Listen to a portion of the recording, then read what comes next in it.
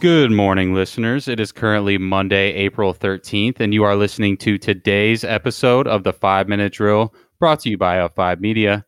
Let's skip the BS today and get straight to it, Simi, because we have got a lot to cover. So, what do you got for us? Well, Darian, we're kicking off earnings season, and you can expect to hear this week from JP Morgan Chase, Bank of America, United Health Group, and Johnson & Johnson. And let me tell you, investors will be paying much more attention than usual because Q1 earnings will give them the first real clue about how much of an impact the pandemic has had on corporate profits.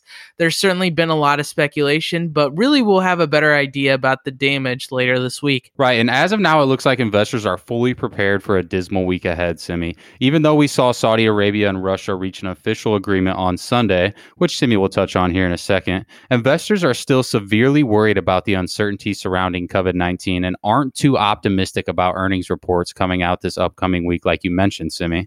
And that said, over the weekend, we saw futures fall for all major indexes by nearly 1.2%. Gotcha. And on the oil side, we saw that 23 countries, including Saudi Arabia and Russia, finalized terms over the weekend to withhold 9.7 million barrels of oil a day from global markets.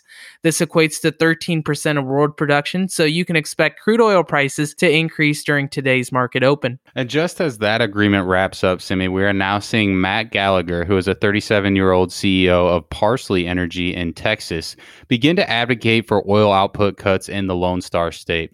Over the past week, Mr. Gallagher has been attempting to rally fellow Texas oil producers to support a mandatory production cut, which is a rather arduous task in an industry where executives tend to oppose any form of government intervention. Regardless, the Railroad Commission of Texas, which regulates the state's oil industry, is set to discuss the proposal this Tuesday.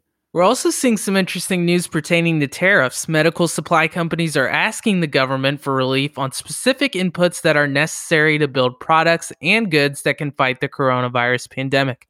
For example, a Berkshire Hathaway chemical making company is asking U.S. officials to remove a 25% tariff on glutaraldehyde, which the company argues is a very effective disinfectant that can kill the coronavirus.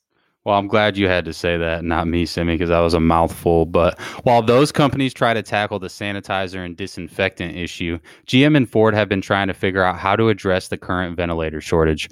Reports say that the Ford factory in Dearborn, Michigan has been mocking up a factory layout that would allow them to mass produce those machines. And on the other hand, a GM factory in Kokomo, Indiana, has been training employees to put together circuit boards and connect tiny tubes on test ventilators and are expected to begin production by the start of this week. And now moving on to the airline industry, we've seen a lot of hesitation as executives want to renegotiate the aid terms in the recently passed $2 trillion stimulus package.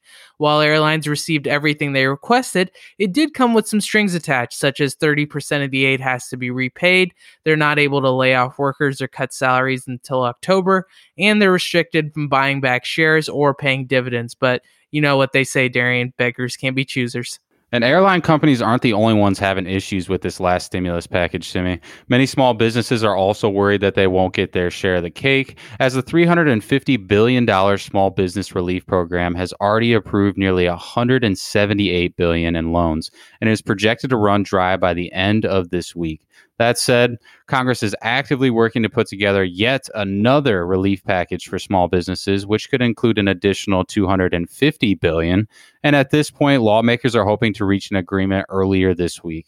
And outside of coronavirus-related matters, but still pertaining to the political world, we are seeing the state political parties move toward virtual meetings, which, if successful, could serve as a model for national Republicans and Democrats if the pandemic prevents big gatherings for the rest of the year. Right, and as of now, both parties are still anticipating that they will be able to hold events this upcoming August, but have started to prepare for otherwise, Simi. In particular, Republican Party Chairman Caleb Heimlich has enlisted political tech startup Voter Science to begin building a platform for voting and will be pairing with Zoom to give participants the opportunity to interact. Darian, you know, I have to think that when Zoom's founders were creating it, the last thing they could have imagined it being was a voting platform. But anyhow, we're going to keep things light for today's question. If someone narrated your life, who would you want to be the narrator? Now, I know Darian would choose Elizabeth Holmes, but we want to hear your thoughts. So tweet us at Up5 Media and stop by our website to subscribe at up5media.com.